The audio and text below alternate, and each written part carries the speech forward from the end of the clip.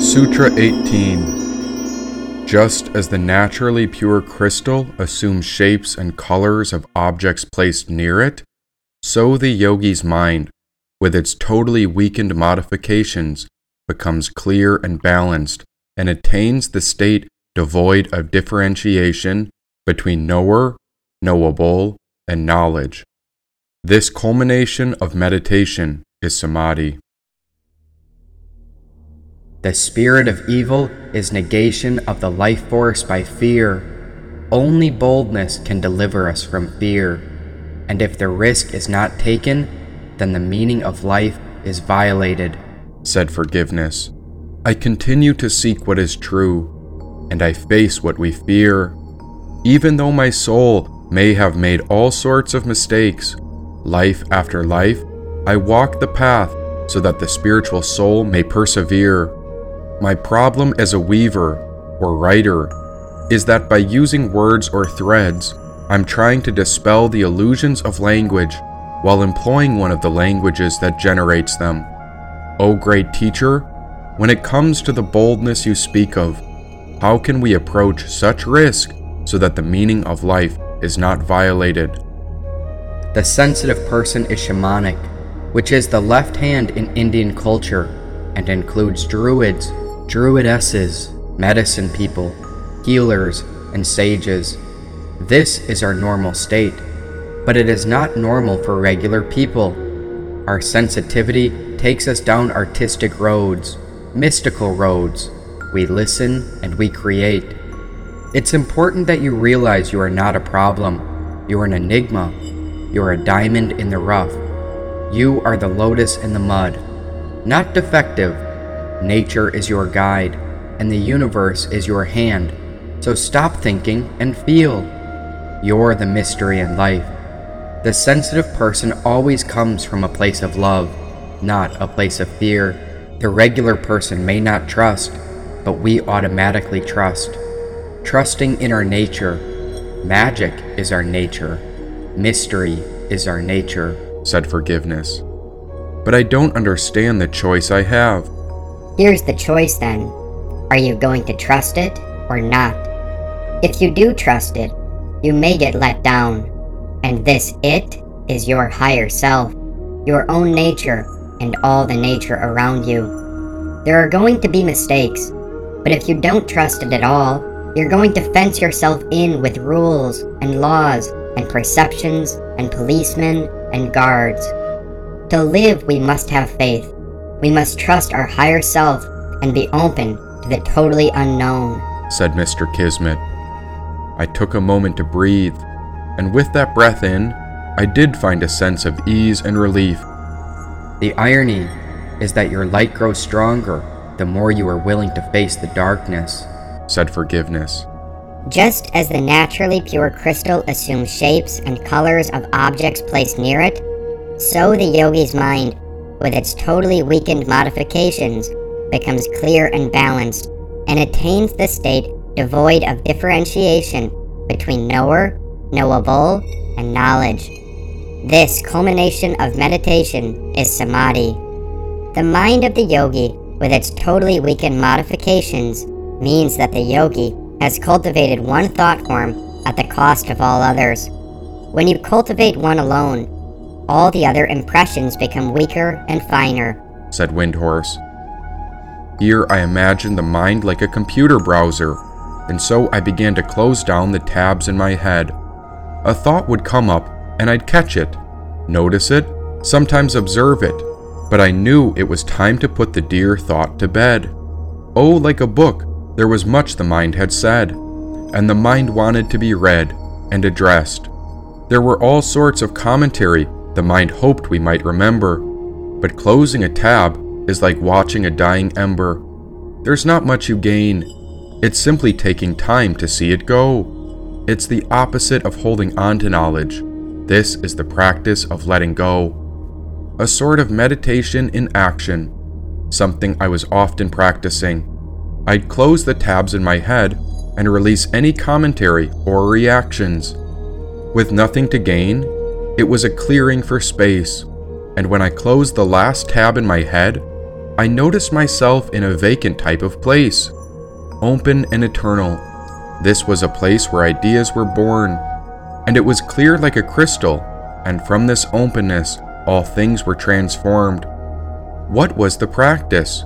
Closing the tabs one by one, shutting one thought down after the others.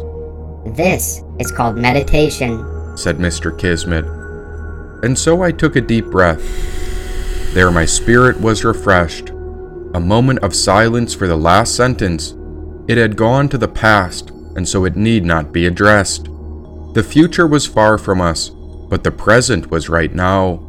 As if I observed the blank mind with no tabs open, I saw it like a portal to where knowledge was found. As I reflect upon this, and anything that grows, this spaciousness is the source of knowledge from which humanity grows. As I observed the modifications in my mind, as I released the projections I held so near and dear, I slipped into a state devoid of differentiation that was crystal clear. Like a fresh web browser, it was a portal to anything that was ever wanted. I saw that there was no difference between the knower, knowable, and the knowledge. All one within all, threads tying us together, uniting beings large and small. This was a sacred place, like a heavenly gate. This was the home, a divine state. Om. Oh, but I'd been gone for so long, chasing information through my head. I must have had a million tabs open, but thank God for death, that calm rest at the end of a very deep breath. No more fighting, no more war. Thank God for peace, the place where goodness is restored. Don't you see? We need this rest, an eternal breath. It is the reason we are blessed, to wonder and to know, to be inspired and to grow. These are important things, but often we are caught on the knower and the knowable. This is the projection, or the modification. But to weaken it means you see through the mind's ongoing discussions. We are simply catching a thought, like a fish in a river. Often the mind examines if we like it, agree or disagree with it, and maybe we wish the fish was even bigger. Then we let it go, release it in the flow with the stream. Or you can take a thought home with you, revisit it during breakfast, noon, dinner, and maybe in your dreams. We can keep the thought around for leftovers, feed it to children and our spouse. We can go on and tell the whole community how you know about the best place to catch big trout. You've got that idea in your head, and maybe it's the best knowledge one could ever find. But the knower, knowable, and knowledge are not what's important here, but rather we're interested in the nature of the mind. Between the knower, knowable, and the knowledge is a central axis where it's all aligned. This is Samadhi, where a disk is balanced, a heavenly state, and so it is pure like a divine palace. Pure like a crystal, it could take shape of any colors or objects near it. Here we can see through the illusions of the mind, and there is no fear within it. Absorbed and present, that perpetual place. Heaven was within this moment. Amazing grace is a sacred state. Without opening your door, you can open your heart to the whole world. Without looking out your window, you can see the essence of the Tao.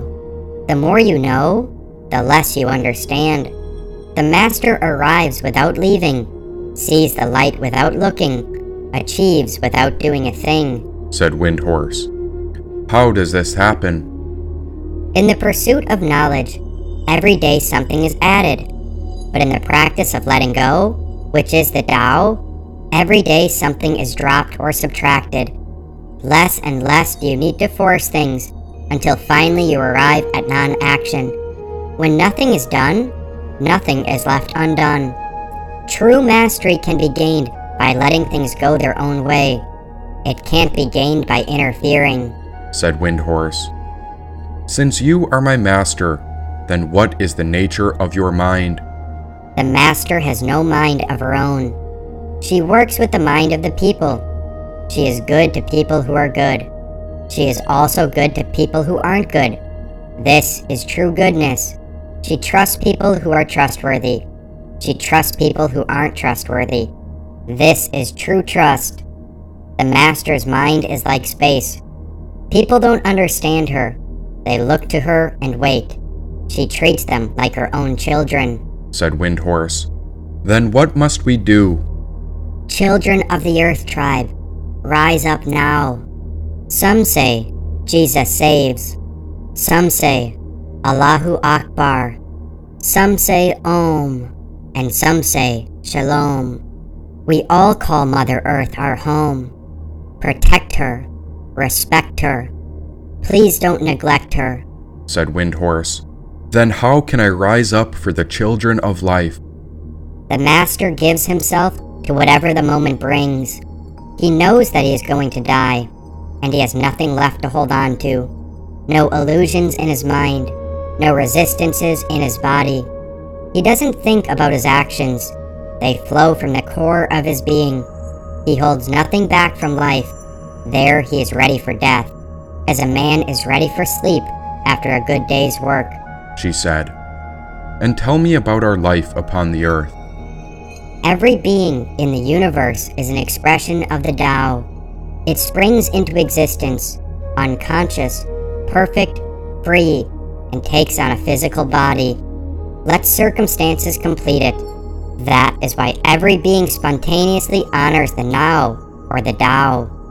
The Tao gives birth to all beings, nourishes them, maintains them, cares for them, comforts them, protects them, takes them back to itself, creating without processing, acting without expecting, guiding without interfering. That is why love of the Now, or the moment, is the very nature of the Tao, said Windhorse. And this feeling, what is Samadhi? In the beginning was the Tao. All things issue from it. All things return to it. To find the origin, trace back the manifestations. When you recognize the children and find the mother, you will be free of sorrow. If you close your mind in judgments and traffic with desires, your heart will be troubled. If you keep your mind from judging and aren't led by the senses, your heart will find peace. Seeking into darkness is clarity. Knowing how to yield is strength. Use your own light and return to the source of light. This is called practicing eternity, said Windhorse. Then please show us the way. The great way is easy, yet people refer to the side paths. Be aware when things are out of balance. Stay centered within the now. When rich spectators prosper, while farmers lose their land. When government officials spend money on weapons instead of cures. When the upper class is extravagant and irresponsible, while the poor have nowhere to turn. All of this is robbery and chaos. It is not keeping with the Tao, said Windhorse. Then how do we stay centered in the now? Whoever is planted in the Tao will not be rooted up. Whoever embraces the Tao will not slip away. Her name will be held in honor from generation to generation. Let the Tao be present in your life, and you will become genuine. Let it be present in your family, and your family will flourish. Let it be present in your country, and your country will be an example to all countries in the world. Let it be present in the universe, and the universe will sing. How do I know this to be true?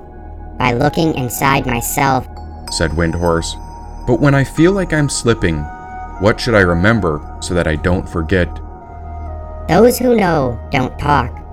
Those who talk don't know. Close your mouth, block off your senses, blunt your sharpness, untie your knots, soften your glare, settle your dust. This is the primal identity. Be like the Tao. It can't be approached or withdrawn from, benefited or harmed, honored or brought into disgrace. It gives itself up continually. That is why it endures, said Windhorse. And I feel I must lead others to you. If you want to be a great leader, you must learn to follow the Tao.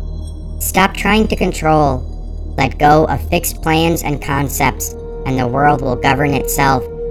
The more prohibitions you have, the less virtuous people will be. The more weapons you have, the less secure people will be.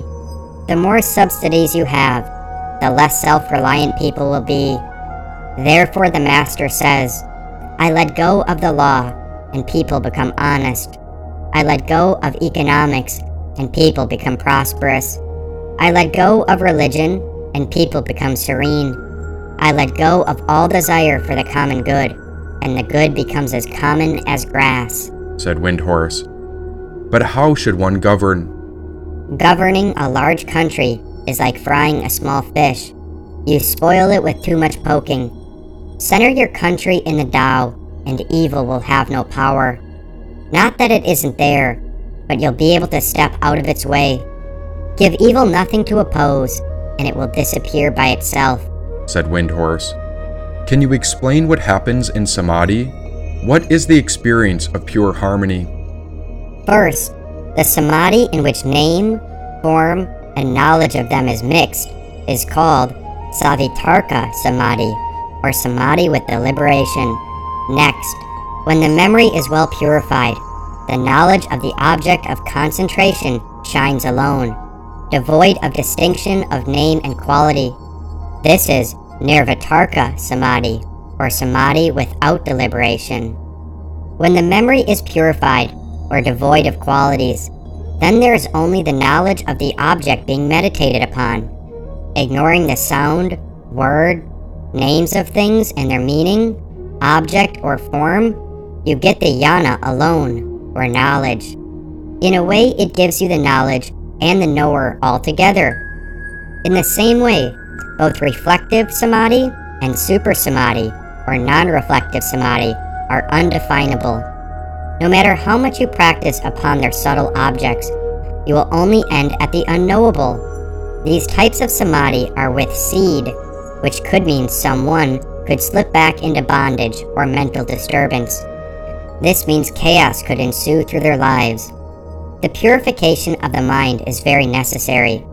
In the purity of super samadhi, the Supreme Self shines. This is the absolute true consciousness, where knower, knowable, and knowledge are centered. The spiritual truth is totally different from knowledge gained by hearing, study of the scriptures, or extrapolation. When you touch absolute true consciousness, you understand everything without study. When you transcend the mind through the proper concentration, you feel the cosmic force, or God. You can check your experience with the scriptures, or through the word of sages and saints, but it is known by you through your own experience. Until then, all you have heard and read and visualized will be by your own mind. Experiencing God is something that is genuine and comes only when you transcend the mind. God cannot be understood by the mind, because mind is matter, and matter cannot possibly understand something more subtle than matter. There is a higher knowledge which can only be understood without the mind. Not inside knowledge, not outside knowledge, not knowledge itself, not ignorance. It's all expressed in the negative. You can't grasp it, you can't think of it, you can't mark it with a symbol. It has no name or form, and you can't explain it. Hundreds of people might sit in front of a speaker who might talk for hours and hours about God. They might sit and listen for hours and hours, but it's all nonsense. The lecturer has only said something about God that he or she could fit into his or her own mind, and then the audience has only understood the God that they could grasp with their own minds. That's all. Nobody has said anything about the real God, and no one has understood the real God.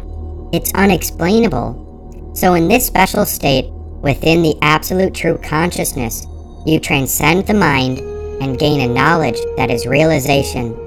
For that, the mind must be completely silent.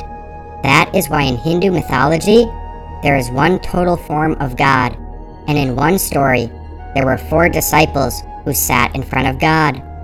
They were all learned people, or scholars. They had read all the scriptures and heard all that was to be heard, but still couldn't quite realize the truth. So they came to God, and requested God to explain the higher teachings of God. God just sat there in silence. After a while, they got up and bowed down and said, "We now understand." And they went away, because only in silence can it be explained. In not only the physical silence, but in the real mental silence, the wisdom dawns, said Windhorse. And this state of super samadhi, what happens when we are exposed to it? The impressions produced by this samadhi wipes out all the other impressions in the mind. Everything dies away, and there is no more coming back as an ordinary person, ignorant of your true nature. When you come back to this stage, you will always retain this knowledge. In this state, you become a Jiva Mukta, or a realized saint. Jivan means one who lives, and Mukta means liberated. So such a person is a liberated living being. You live, eat, and talk like anybody else, even do business like anybody else, but still you are liberated. A Jiva Mukta may be doing anything. He or she need not be sitting in samadhi in some cave. This person might be in Times Square, but they are still a Jiva Mukti.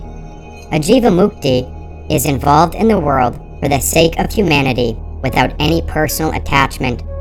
And nothing is exciting to a Jiva Mukti. As a beautiful Tamil verse says, if he or she sees the cool rays of the moon in the broad daylight, or a 3-day-old corpse getting out of its coffin to walk, he will not wonder, how could that be? Nothing will be exciting to the Jiva Mukti, because he or she knows it's all phenomena of nature, or prakriti. In the universe many things happen, so the liberated ones won't worry about that. They will just take the golden present in hand, and, prompted by the higher will, just do what they can and pass by. They will not be attached to anything. In that state, no impressions, no old thoughts, will bring them back into ordinary life. Although they appear to be normal, the seed of all mental impressions are completely burned out, and they live in the unattached state, said Windhorse. What happens then? When even this impression is wiped out, every impression is totally wiped out, and there is nirbija, or seedless samadhi. This is the highest samadhi. Even with the infinite ocean of consciousness, the subtle mind is there. There is still a division between the prajna, or wisdom, and the owner of that wisdom. Even the feeling, I have realized God, should go. Then you are completely free. You have attained nirjabi, or seedless samadhi. There is no more birth or death for you. You have realized your immortality, said Windhorse.